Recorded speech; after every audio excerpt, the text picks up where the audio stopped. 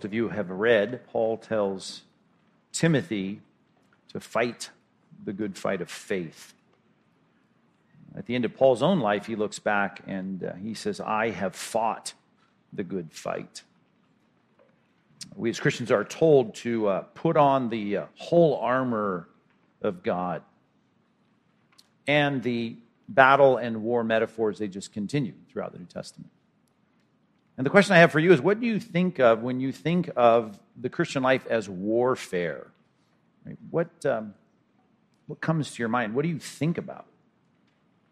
You might think, as so often the metaphors go, that, for instance, as Paul says in 2 Corinthians, we have been armed with weapons for the right hand and the left. They're not earthly weapons, but they're weapons that we enlist to tear down any argument that raises itself up against the knowledge of God. They're powerful for the destruction of those arguments. You might think of that, the apologetic war that we're in with a world that constantly tries to tear down and besmirch the truth about God, about Christ, about the gospel.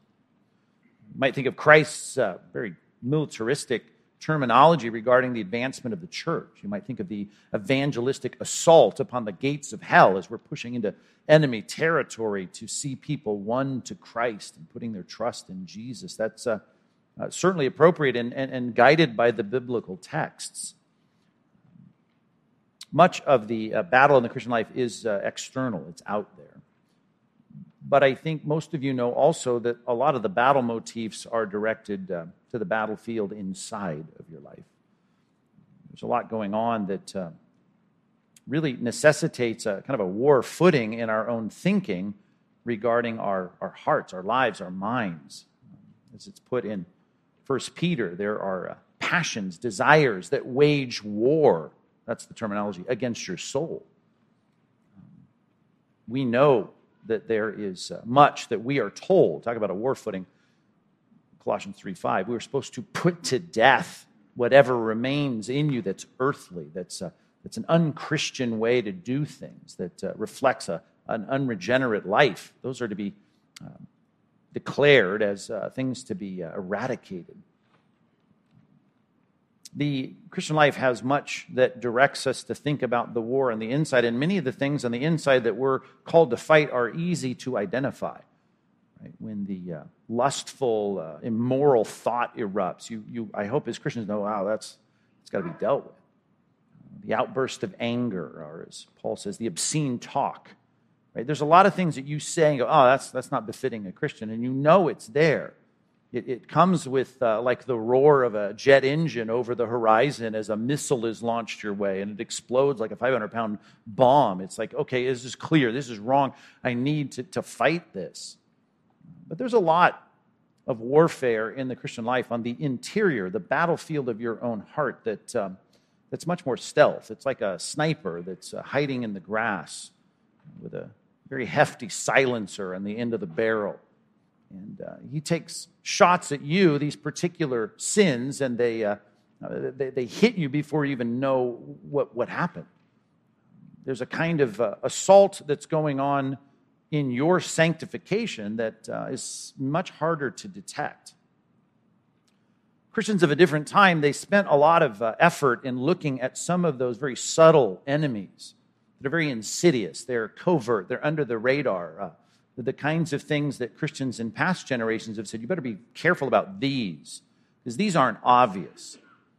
And I found that we have let some of these assaults on our sanctification to go unchecked. And it's time for us as a church, I think, to stand back and to say we need to look at the things that are moving me away from Christ's likeness, and they're really attacking my progress in the Christian life. And the reason we need to spend time on this is because there are certain insidious temptations and sins that take root in your life, and they are the cause of a 100 lesser evils, as Tozer put it, that are unfolding in your life, and you never make the association. Well, I have this problem, but this problem really is associated with this undetected sniper that's taking shots at you, and you're not even realizing it.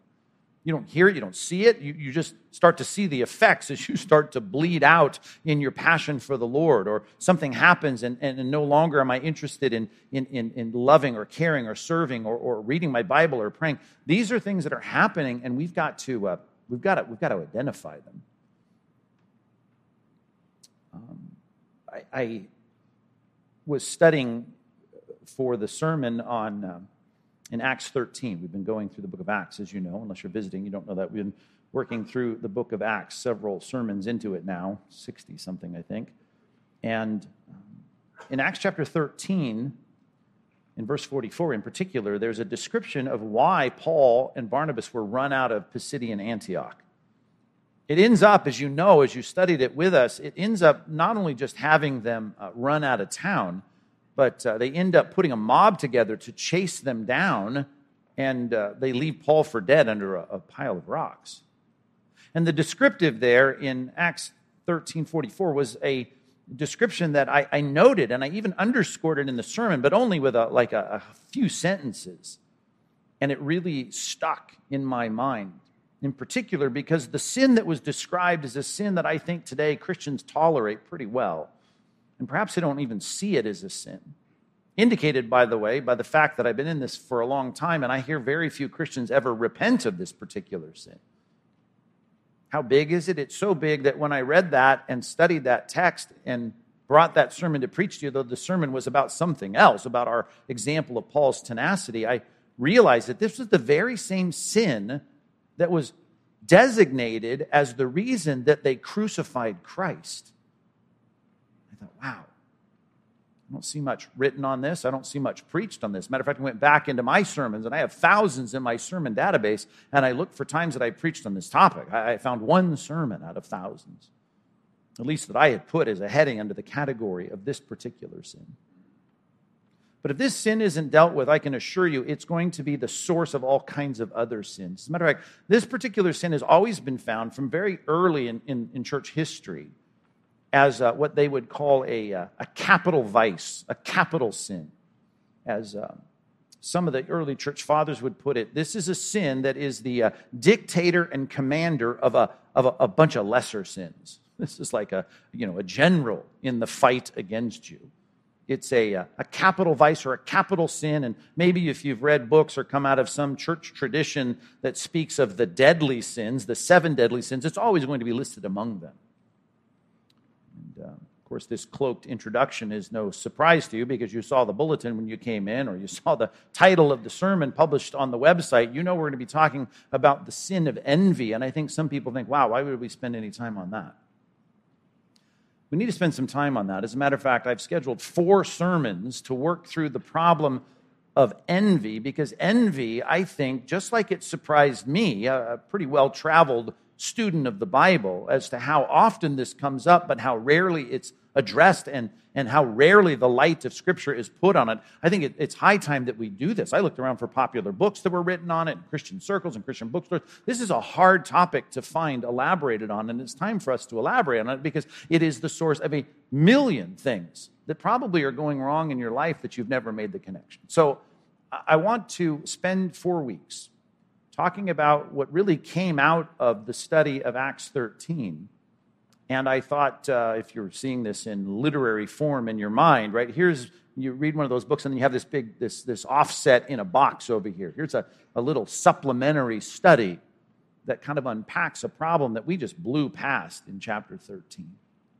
So I'd like you to grab your Bibles, and as you see here, this is going to be if you got your worksheet, you'll see it's going to be a textual topical series. I call it that because it's not rooted in one particular passage of Scripture. It really comes from many of them.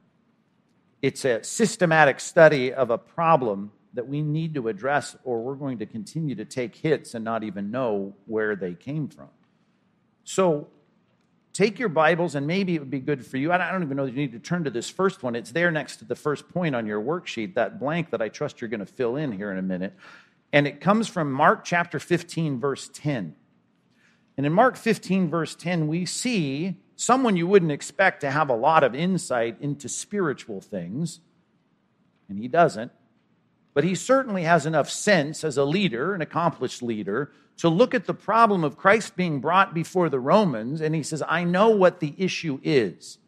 The issue is they're delivering him over because of envy.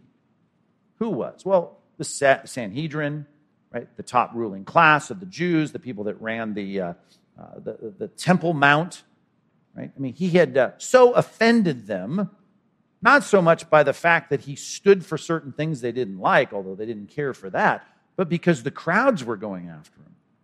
I mean, all Israel's going to be following him. So it's just like, here he is riding in on a donkey on Palm Sunday, and everyone's like cheering and palm branches. They were envious. He had something that they wanted.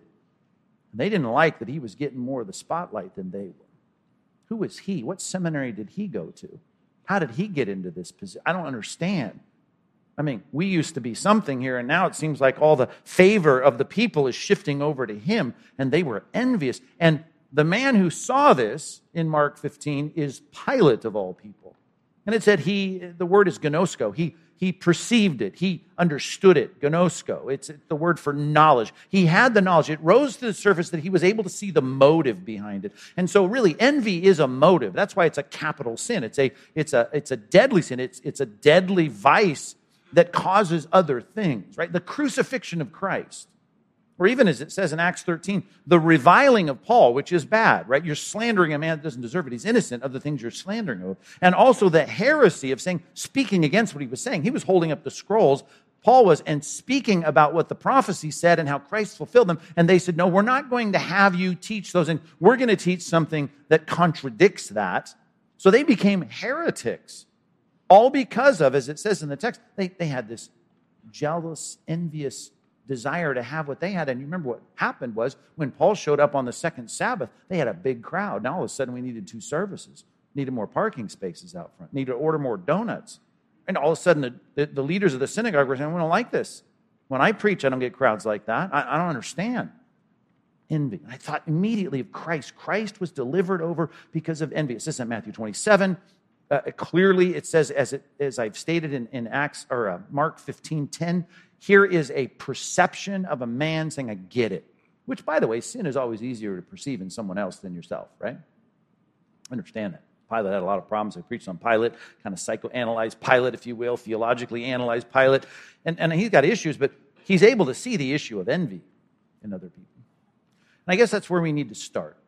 As we define it, we need to identify it, we need to discern it, we need to get a sense of it. So if you're taking notes, jot these words down. You need to discern the sin of envy, just like Pilate did. He could see it, and he needs to see it, not only in other people, he needs to see it in himself. He needs to come to faith in Christ. But here you are, sitting here, I assume, as a committed follower of Christ. You need to see it. You need to see it when it's in you, not just when it's in other people.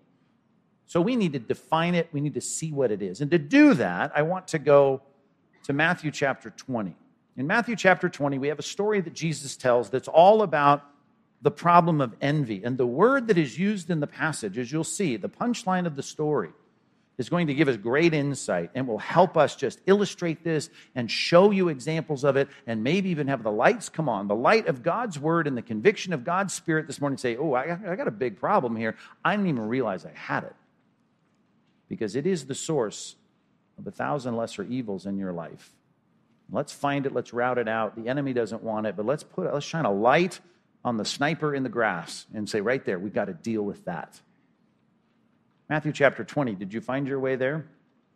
Let's look at this text. It says in verse number 1, the kingdom of heaven is like a master. These are the words of Christ. Of the house who went out early in the morning to hire laborers for his vineyard. And after agreeing with the laborers for a denarius a day, that's the ancient Roman equivalent of 1 day's pay for a worker. So this is a fair wage. Whatever that is today, whatever the going rate is for a worker that's working in fields, right? Then they said, will you work for a day's wage? It's like, okay, a good quid pro quo. I'm going to exchange my time for dollars. And so, yeah. And he sent them into the vineyard. And the key word in verse 2 is they agreed to it. After agreeing with the laborers for a denarius a day, he sent them into his vineyard. And going out about the 3rd hour, so I don't know, he's heading to Home Depot in the mid-morning here, and he's got to run into town. He sees others standing in the marketplace. And he said to them, You go into the vineyard too. And whatever is right, I'll give it to you. We won't talk about the money arrangement. Just, I see you're burning daylight. You're 3 hours into it. So just go out into the field. And so they went. Going out again about the 6th hour. So now he's driving through, In-N-Out Burger to get lunch. He's like, wow, there's more workers standing around here. And he did the same thing. Hey, you guys want to work? Go work. I'll pay you whatever's fair. Verse 6. And about the 11th hour, he went out and found others standing. Who knows what kind of errand he's running here. Why do you stand here all idle all day? And they said, well, because no one has hired us. And he said to them, you go into the vineyard too. Verse 8. When evening came, the owner of the vineyard said to his foreman, call the laborers and pay them their wages, beginning with the last. Now remember, the last, he hired 11 hours into daylight. They only had an hour to work. Right? Go to the last, and then you pay up to the first people to get here who got here in the morning. And when those hired about the 11th hour came, each of them received a full day's wage, a denarius. Oh, I got a full day. I got, a few $100 here in my pocket. That was awesome. And you can imagine looking at each other, we were only here for an hour. Wow, this guy's super generous. That's super nice. Now, when those hired first came, they thought they would receive more. They started doing the math. Man, I'm going to receive like 1,100 denarius. That's going to be awesome. But each one also received a denarius. And upon receiving it, they grumbled at the master of the house, saying, these last worked only 1 hour, and you've made them equal to us who've borne the burden of the day in the scorching heat. Does that make sense to you? Does that not make perfect sense to you? Right? Think about it. You go get a degree, you go get a master's degree, you go interview, you go get a contract. They talk about your pay. They talk about the package, the benefit package. They talk about the retirement plan, the 403B or the 401K. They talk about the health insurance and the health benefit savings program. They put it all in front of you, and you agree to it. You walk out. You go home. You tell your wife, I got a good job, a good package, good deal. This is awesome. Let's celebrate. Let's go out to dinner. We got a good job now. And you come back into work the next day, and he hires someone else with no college education, gives him the same title that you have, and he happens to share that his pay is twice your pay, and he has better benefits, and not only that, he's got an expense account and a bunch of other things, and he starts sharing, isn't it great to work here? Our boss is so generous. And you go, well, he ain't that generous to me. Well, yesterday you celebrated it with your wife. Your pillow talk was, it's great to have a good job now. But you go in the next day, and this guy has twice the package of benefits as you, and twice the pay as you. I don't know. How's that going to go when you start to talk to your wife that night around dinner? You're going to grumble against the master of the house. You're going to say, what's with the HR department? What's with the boss? What's with this guy? Who is this guy that I'm sitting with in the workroom talking about making twice what I'm making, and he didn't even go to college?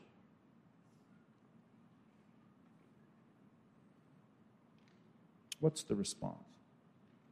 Verse 13. He replied to one of them, friend, I'm doing you no wrong. Yesterday you were in here and you signed the contract. You signed the benefits pack. You were all fine. You told your wife this was a great job. Did you not agree with me for a day's wage? That's a fair wage. Take what belongs to you and go.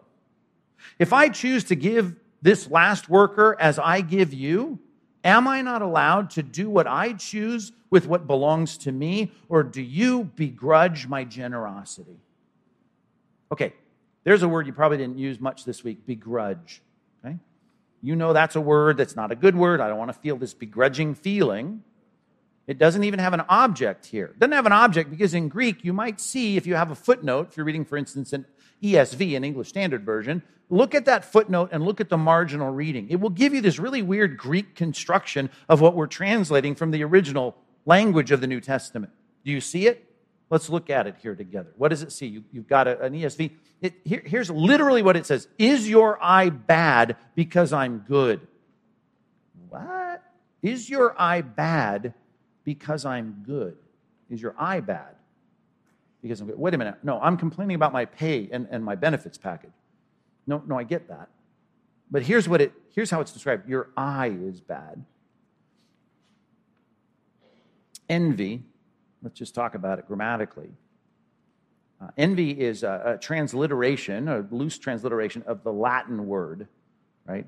Invidia. Invidia. It's a compound preposition in, which is against or toward or upon in Latin. And vidia or video, right, would be the noun. And video, we know, is something we see moving on a screen. But the word means, means to look, right? Vidia means my eyes. Okay, so invidia, looking at, looking upon. See, the assumption is I'm looking not just upon you because you, boss, gave me a package deal that I don't like because you gave someone else something better, but my eye now is cast on them. I don't like them, the way they get treated differently than I get treated, when I should be doing better because they've done less. They're getting benefits that I'm not getting. They're getting advantages I'm not getting. I'm casting my eye on them, right? And that's a bad eye, a bad eye. Envy really means to look upon, to look upon. And I'm looking upon other people that God has been more generous to, or the master of the house in this illustration, and I don't feel good about it. That's why begrudge is not a bad translation, because it really captures the idiom, both in Hebrew, by the way, it goes way back, and Greek, the idea of putting your eye on someone. If that seems too complicated, think of it this way, gals. You buy a dress for Easter. It's really nice. You put a little extra money into it. You look in the mirror, you go. Looking pretty good. Let's go to church. Get to church last week, and you see another gal out there after church wearing a dress looks really a lot like yours. Not exactly, a lot like yours. But apparently in the who wore it better category, it must be her, because you're overhearing as you're by the coffee table there, the donut table. I mean, you're standing near her. You've heard like 4 compliments on her dress. And guess who said nothing about your dress? No one, including your husband. It's like no one said anything. You're looking at your dress. You're looking at her dress. You're hearing everyone compliment her. Right? And here's what you're going to do to her, gals, because gals do this all the time. You're going to cast your eye upon her. Up and down. Now, guys look at girls. We don't need to get into all the details of this. Go anywhere. Go to the mall, go to the airport. Guys are looking at girls. They look at girls very differently than girls look at girls. And girls look at girls like a lot. Up and down. Whole different thought process for the guys. But for the girls, they're looking it over. Everything. And while she, by the way, as you're looking her over, is picking up her coffee, and then she gets a donut for her kid, and her kid's kind of pulling on her skirt, and she's balancing that coffee, you're just kind of eyeballing, maybe that coffee will just go right like on her dress. Wouldn't be that. I mean, I might run over and go, here's a napkin. But it wouldn't be horrific if the one getting all the compliments on the dress, it looks just like mine, right? Has a nice coffee stain all over herself now. No, I would never say that out loud, but I'm casting a bad eye on them. Okay, now let's go to the Old Testament book of 1 Samuel. If you need more examples of this, let's talk through it. There's many of them, but we're trying to define it. I'm looking with askance. I'm looking with a negativity. I'm looking with a feeling of disruption of my peace and tranquility. I felt okay looking in the mirror before I came to church. Now I don't feel so good. And it's not that I'm sitting here saying I got to rush to a mirror in the bathroom at the church. It's that I'm looking at her like I could look through her. And if there were daggers, I would be daggering her with my eyes. That's just how it happens. And I don't even start to realize what's happening. As a matter of fact, when someone says, oh, her dress looks nice, now it's like, yeah, but have you seen her kids? How unruly are her children? Did you see how they're tugging on her? I mean, there's instantly this pejorative sense of negativity about the person because they're getting something that we're not. 1 Samuel 18. How about this, guys? Verse 6, as they were coming home, 1 Samuel 18:6, David returned from striking down the Philistines. The women came out of all the cities of Israel, singing and dancing to meet King Saul with tambourines and songs of joy and with musical instruments. And the women sang to one another, and they celebrated. So here's a little parade after the war. Saul has struck down his thousands, and David his 10,000s. Now, if you're David, you're going to get it, right? Women are coming out to celebrate my amazing skill on the battlefield. Right? I'm getting accolades. I'm getting awards. I'm getting all the gals going, this guy's great. Really good. Done really well. I mean, you're the salesman of the company. Yay. You really have done. Look at the job. Look at the car. Look at the house. Whatever it is. Look at your accomplishments. Problem is, David is a lieutenant, up-and-coming leader, right? I mean, he's still not much. He's still doubling as a jazz musician in the king's palace, but he's trying to make his way in this. And Saul is the king. He's older. He's taller. He wears the crown. He's got a palace. He's got the armies at his beck and call. And he's cleaning out his ears going, you said I've struck down my thousands and David his 10,000s? Well, how does that go? Verse 8, Saul said, it's great to have such a great up-and-coming lieutenant in my army. Praise the Lord. Thank you, God, so much for bringing David into the army. See all that in verse 8? Saul was very angry. And this saying displeased him. And he said, they've ascribed to David 10,000s, and to me they've ascribed thousands. What more can he have but the kingdom? Soon, I won't even have, they're going to move me out of my corner office. This guy keeps getting, who's the hot shot now at the office? I don't get it. He gets all the bids, gets all the accounts, he gets all the accolades, gets all the awards. He's getting raises, he's getting promotions. I now look at him, right, askance. I look at him with this feeling of resentment.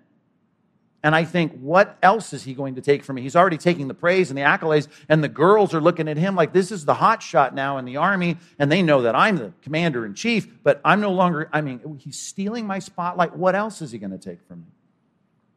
Okay, here's the idiom. Verse 9. And Saul, here it is, eyed David from that day on. Not just girls in their dresses and, all the rest. It's guys in this comparative sense of what are you doing? How are you getting, how's it going for you? Here's the reason this series is important for us. There are certain sins that I think as Christians, it's easier and easier to conquer them as we grow in the Christian life. Envy is one, I guarantee you, from the pastor to the plumber, right? It doesn't matter who you are. It doesn't matter if you're a new Christian or a Christian who's been a Christian walking with Christ for 50 years. This is an equal opportunity temptation, and it is a vice. And vice, literally, it clamps you into place and does things in your life that you're not proud of. And it's like the old story that's told to illustrate it, and many people illustrate it with this story of the monks that were in the desert, right? And the desert fathers, the hermits, they were called. And they're out there serving God, praying prayers, and the demons, this is the old story, the myth, they're trying to trip them up. And they can't trip up the monks because they're so righteous and holy. They're always thinking about God. They're always praying. And so they're frustrated. It's a lot like Lewis's Screw Tape Letters, if you haven't read it. Just a fantastic book, and all fictional, of course, about the insight of the demons trying to trip us up. So they go to Satan. They go, we can't get these guys. Right? We can't get them. Everything we try, every temptation, everything we try to get them to do, and lust and anger and obscene language, we can't get them to do any of this stuff. So Satan goes, watch this. And he goes up and he whispers into the most holy monk out there in the desert, the priest monk, and he says, your brother has just been appointed the bishop of Alexandria. And backs off, and all the demons watch as his face, right, scowls. But the point is, Paul can say this, envy is a motive even for preachers. It drives them on. Right? Paul was in prison, and they were concerned about the fact that he's getting all the attention, and now they're out there, I'm quoting now Philippians 1, preaching Christ out of envy and rivalry. I mean, think about that. It's sin. It's a big sin, as we'll see. How do you envy? Do you put your eye on other people? This is a relational thing. We're going to deal with this next time. It's a relationally damaging sin. And it's a focus on the person. Like this text says, Saul put his eye on David. Right? And to do what? Well, verse 11, if you want to jump down to verse 11, Saul hurled the spear, for he thought, I will pin David to the wall. I mean, it isn't for good that we're paying extra attention to the person. We're looking for problems. We're looking for things that are somehow in contradistinction to the things that I'm jealous of in the person's life. By the way, we should distinguish some of these words. Jealousy literally is the word, if you were to transliterate it, we get the word zeal from it, and sometimes it's translated that way, zelos. Zelos is a word that sometimes is put in a positive context and sometimes in a negative context, but always it's a eruption of feeling. I can be tranquil, I can feel peaceful, and all of a sudden I have this thing build up inside my heart. Jealousy is like that, and sometimes jealousy is a good attribute because we are jealous for things that we rightly possess, and we don't want a threat of someone coming in and taking it away.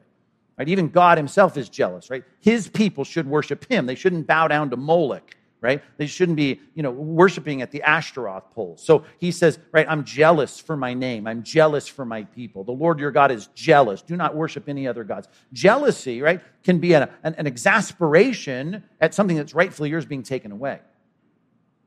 So sometimes the word zelos, sometimes the concept of jealousy is a synonym of envy, and sometimes it's not. Because it can be a desire for me to have something or keep something like the corner office, and I don't want you taking it from me because I'm envious of you and your talent and your position and your looks or your weight or whatever it is that you're concerned with. I don't want you to take something from me. And so jealousy sometimes can be translated and used that way in Scripture to describe something that is bad as well as something that's good, depending on the context. Envy, though, it's the core problem. How about this word, covet, just to separate biblical words? Coveting. I would argue that coveting is a component part of envy. Right? Envy is, I don't like the advantages and the things that you have that I don't have. I'm going to look at you now with a critical eye, begrudging you. Right? Really, ultimately, as we'll see in future messages, it's really a begrudging of God. Right? Really, I'm critical of God, but that's not, the relational sin is I'm looking at you with a critical mind, and it usually comes out with gossip and criticism and a lot of other things, and it can get way worse than that. But the idea of coveting, right, it can start with, I want what you have. Matter of fact, in the Big Ten, right, God brings the Ten Commandments down off the mountain in the hands of Moses, and the 10th command is coveting. And it's weird because all the other ones are like obvious. If I murdered someone this afternoon, man, I'd have a hard time sleeping at night. Like, man, I feel the guilt. But here is one that's in the top 10, and God says, do not covet. Don't covet your neighbor's wife. Don't covet his ox or his house or anything else that he has. His stuff, you should stop looking at with this desire, this salivating desire. I want what he has. Don't do that. So, envy, then, is like the next step. Envy is the whole category. I'm looking at what you've got. I want what you've got. And really, it starts to have that sense of, and I don't like that you have it. It moves from the thing to the person that possesses it. And it is a guarded, so it overlaps with jealousy. And then I don't want you taking what I've got. And it could be attention. It could be position. It could be paycheck. It could be a lot of things. It ends up being so self-injurious. As a matter of fact, the idea of discerning what envy is in your life, you can see that I'm willing to even have things taken away from me if you would be somehow advantaged if I don't lose those things. The illustration, and it's used often in this discussion of envy, at least in church history, back to a Jewish parable where there's a shopkeeper and he's got a competitor down the street in the marketplace. And an angel comes to him and says, kind of like a genie in a bottle, an angel comes and says, I'll give you whatever you want. I will give you whatever you desire. Whatever you grant, what you grant, or you give me a request, I will grant it. The only catch is your competitor down the street gets twice of whatever you asked for. You can see the conundrum here, the problem. So he thinks for a while. He thinks, wow, if I ask for bigger, revenues, if I ask for a raise, if I ask for, more, or like I want to double my business, right? He's going to quadruple his business. So the man ends up in this Jewish parable just asking for this. Okay, right? Make me blind in one eye. Right? And the point of the Jewish parable about envy is, I'm so concerned about his advancement. I'm so concerned about him stealing the spotlight. I'm so concerned about him having so much more. Even if I had a lot, right, I don't want him to have more. And that's how this goes. And we'll see this even in classes and how it works in economies and how it works in society.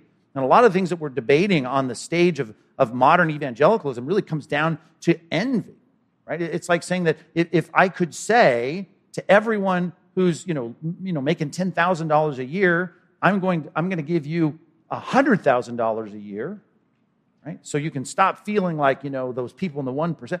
Well, but here's the only catch: everyone else who's making over $100,000 a year, they're going to make 10 times more than what they make. It's the class distinction. It's the distinction that I don't like her looking better than me. I don't like him being more successful than me. I don't like her advancing in that job or that company faster. I don't like that. I'm casting an eye on you.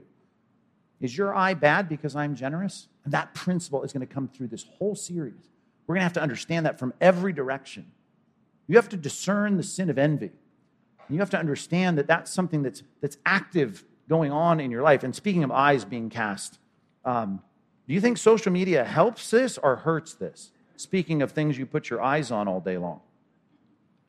When we look at where they vacationed and how clear her skin looks and how great his car is and where they went again and they took another cruise and they did this other thing. And we look at these and we think we're just kind of checking in with those people.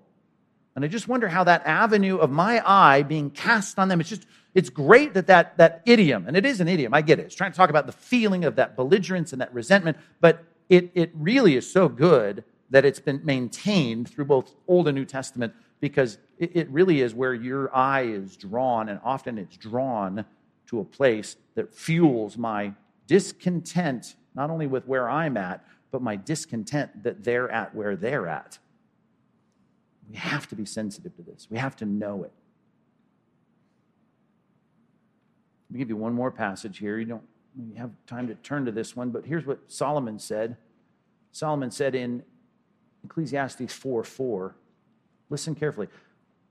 Then I saw all the toil and all the skill in work that comes from a man's envy of his neighbor.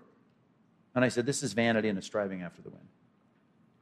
Did you catch that? Then I saw all the toil and all the skill in work from a man's envy of his neighbor. And I said, vanity, striving after the wind. Do you know that you can say, I think I just have a good work ethic. And really what's fueling that is a sin of envy, an envy of your neighbor. The next degree, envy, right? The next thing that you're trying to master, the next book you're trying to read, right? The next promotion you're trying to get, the competency, the skill set. It could be driven by envy. And envy, let's just be clear, it's sin. Definition, for what it's worth in a series like this, I should at least give you my definition in my study on this topic. Here's how I would put it. Envy is the resentment. Envy is the resentment of others. Ultimately, it's going to go back to God, and we'll get to that. But just a baseline definition. Envy is the resentment of others for their comparative blessings and advantages. Envy is the resentment of others for their comparative blessings and advantages. And here's what we need to catch in this series. And is the source and the motive for all sorts of compounding evils. And it is the source and the motive for all sorts of compounding evils. If we start with that, I think we'll know why we should be addressing the topic and why we should see that envy as a sniper in the grass who doesn't come out like a tank roaring down the road at us with a big gun that's loud. It's stealth, it's covert, it's insidious. But it causes so many other problems, as we'll see in this series.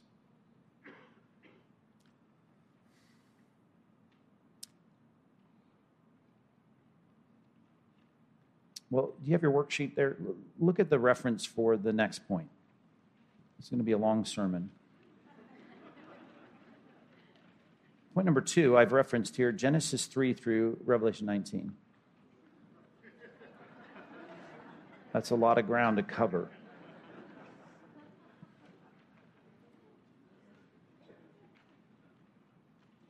and we won't take time to cover all of it.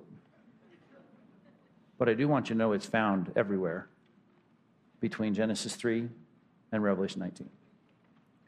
You start looking for this sin and you will see it everywhere.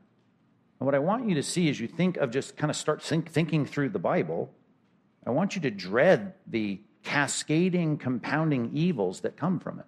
I put it this way, number 2, you need to dread the impact of envy. Dread it, dread it. You had a healthy respect for something that can hurt you so badly and hurt others so badly and besmirch the glory of God so severely. How bad? I don't know. Let's just start, and we don't need to turn it. Just think through with me, starting in Genesis 3. Genesis 3, now the serpent. That's how it starts in our English text. Now the serpent. More crafty than... Okay, so we've got this figure here, this embodiment of Satan. We know that because throughout the rest of the Scripture, we know who this was, this angelic being that had fallen. He's going to come and mess up everything in mankind.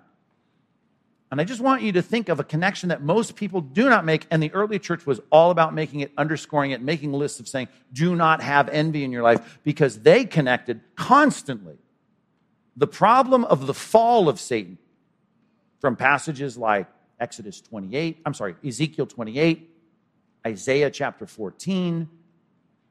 All of these descriptions of the fall of Satan, they really come back to the problem of envy. I know if I just said quickly, Sunday school grads, why did Satan fall? You'd say pride. And you're right, because the word pride is mentioned in the passage, but read it carefully. What did he want? Right? He wanted the glory that God had. He wanted the glory that God had. It's much like you would see immediately if you're reading through Numbers and you see the people that look at Moses and say, how is it that Moses gets to be the hot shot? And you'd say, what's wrong with those people? You wouldn't probably initially say pride, unless in some biblical passage it described it that way, and you'd be kind of stuck on that. You wouldn't think any further. But the early church thought further about this, and they constantly said the real problem, right, even as the rabbinical wisdom literature put it, is the problem of envy. It is, as Augustine said, the diabolical sin. It's the thing that careened, right, humanity into sin, because Satan was envious. He wanted the glory of another. He wanted the spotlight. And he said, I want that. I'm going to ascend. I'm going to take the place. I'm going to move there. How come you get all the compliments? How come you get the paycheck? How come you get the corner office? I should be getting. I don't like that you get it. And so aspersions are cast on the God of the universe just for being the God of the universe. And I want to be the God of the universe. Envy. Now the serpent. And then you think, well, why did Adam and Eve fall into sin? Well, Eve was tempted. How was she tempted? Do you remember how she was tempted? Not like, you're really hungry, you got nothing else to eat, why don't you eat this? I know you're not supposed to. It's not the temptation of Jesus in the wilderness who was told to make bread out of rocks, right? Wasn't the temptation. When the temptation was, listen, God knows that the day you eat of it, you're going to be like him, right? That's the whole paradigm of Satan's fall. I want what he's got. He shouldn't be the only one with that. Why don't I get that? Hey, here's the thing. Let's see if that'll work with human beings now. Now we have created beings, and here he comes and says the same thing. You know what? He knows you're going to be wise. You eat this, you're going to be like him. Why in the world should he have a corner on being the wise one of the universe? Satan, the envious one, appeals to Eve and makes her the envious one. You can just keep going throughout the rest of the book of Genesis. Isaac gets very wealthy, and it says it because of the blessing of God. And we'll come back to that passage in the series. And the Philistines, it says, became envious. Right? Why did the nations have such a problem with Abraham and Isaac? Well, because they became rich, and they didn't like it. And they went out, and it says in the passage, they went and filled in with earth, right, with dirt, all their wells. It's like they didn't want them to be that way. They resented them for their comparative advantages and blessings. Or how about a guy named Joseph, who was doing pretty well with his dad because he was the son of his old age. And so Joseph here gets a special coat, and his brothers don't get it. And they're going, man, we don't really like this. They didn't say, oh, it's so... I love the relationship Dad has with Joseph. It's so great. That must be great to be Joseph, and praise the Lord. I'm gonna rejoice with those who rejoice. They hated him for it. They were critical. They didn't like him. Why? Because you have an advantage, and I don't have that. I don't know why you get that advantage. Why do you get the special clothes? I don't get it. Why does he get to have that?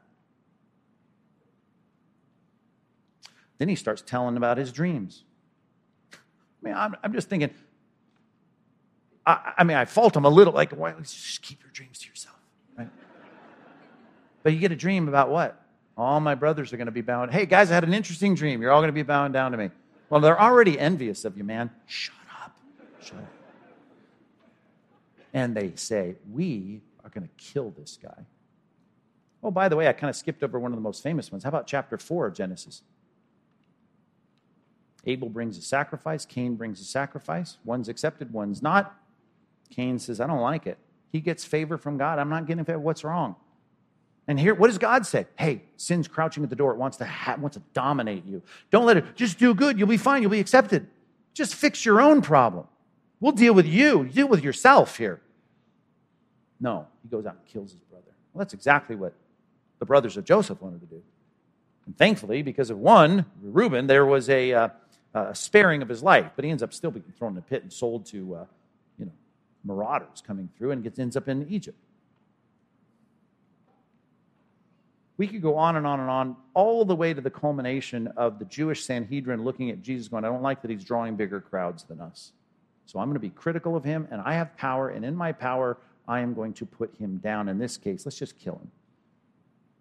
We had it by chapter 4 that there's fratricide, there's murder of your own brother, and it comes back to why Christ was crucified. All the way through the rest of the New Testament. I mean, to summarize the New Testament's teaching on this, how about Titus chapter 3, verse 3? It says, we were passing our days, talking about as non-Christians, in malice and envy, hated by others and hating one another. I mean, that's like how it works. Why can't we get along, right? We got problems. It splits churches. You know what splits churches? Envy's at the core. You have to dread the impact of envy. You got to think it through from beginning to end. And maybe you need to start thinking like Chrysostom, 4th century. To what then will one compare, right, to this kind of sin? It's a viper. It's an asp. It's a cankerworm, whatever that is. To a scorpion, since there is nothing so accursed and pernicious as this kind of soul, an envious soul. William Law, hundreds of years ago, said the most ungenerous, base, and wicked passion that can enter the heart of man is envy. Chrysostom elsewhere, and he spoke a lot on this, how great of an evil it was that caused an angel to fall. In context, he was preaching on envy. Preaching on envy in the 4th century after Christ. It's bad. It's worse than we think. It's corrosive. It's going to cause great damage. It's like going to the store and getting that industrial, and you got to find it like, I don't know what you need to buy it. Like when if you're living in a house with women with long hair and your drains get clogged up and there's no way to unclog them, and you've tried the Drano, it doesn't work, so they tell you there's a special kind of Drano that just like bores through whatever's in the pipes. And they sell it to you in a bottle that's in a bag, that's in another bag, that's in a case, that's whatever, you know how it is. And if you brought that, that acidic, corrosive stuff home in the car, and you were dumb enough to put it like on your leather passenger seat as you're coming home from the special, hardware store that carries it. If you saw it leaking out as you're driving, I think you're going to pull over and deal with it. This is the corrosive, destructive nature of envy, and we just need to feel it. We need to see it. This is going to cause problems. What's that seat going to look like after I try to wipe all this off of it? It's going to leave damage. Envy will be as subtle as you criticizing the person that you are envious of, all the way to doing whatever you can to destroy them. And if you can't destroy their life, right, you at least will destroy their reputation. All because you have got this vice that is the fuel for all these kinds of evils, and we haven't identified it, we haven't waged war against it. That's the calling of this series. Dread the impact of envy. I read that passage for you in Titus chapter 3. I don't know if you know that passage, but it talks about us being hated and hating others because our hearts are filled with malice and envy. Then it says, but when the goodness and loving kindness of our God has appeared. He saved us, not because of our works done in righteousness, because, man, we were envious and malicious toward people.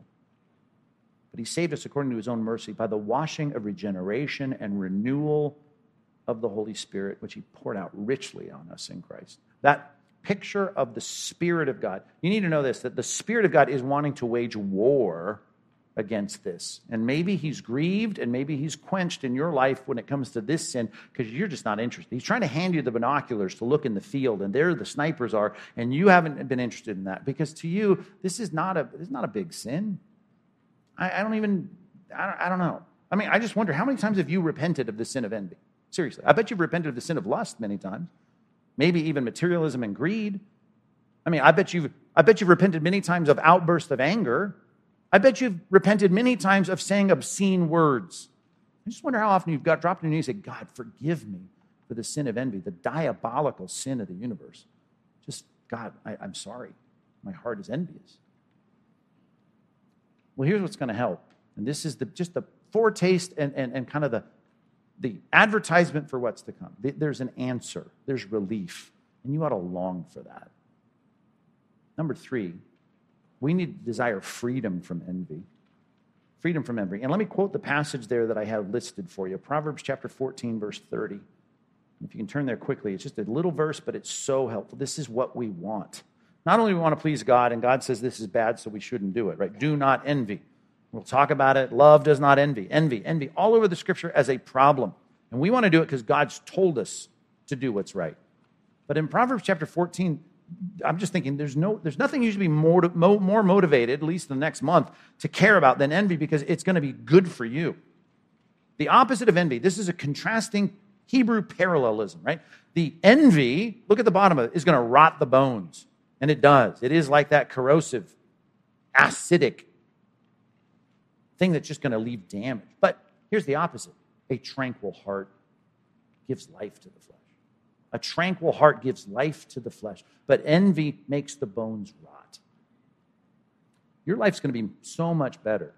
You get through this series, can identify the problem, you can attack the problem, you can see God's counterattack to it. But I just want to tie it to the main theme. And the theme is this, that God said he's going to give you his Spirit. And the Spirit of God is going to work in conjunction with the book that the Spirit wrote. It's called the Bible. And together, those things are going to help you eradicate this, extricate this from your life.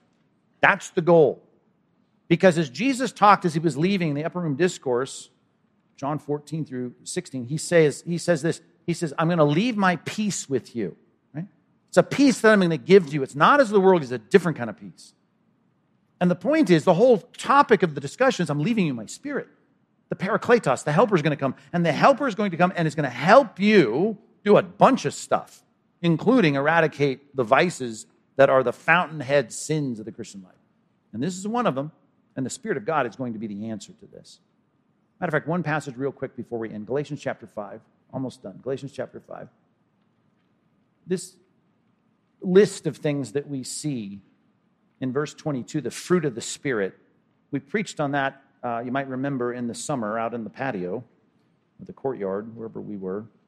It's all a bad dream to me that season, but hopefully a couple good sermons there. We went through every one at love, joy, peace, patience, kindness. We preached on every one of those for weeks. Each one, week after week. We didn't start, because I didn't know if we'd have anybody left if I started up where the works of the flesh started in verse 19. But the fruit of the Spirit is the contrast to these outworkings of the flesh.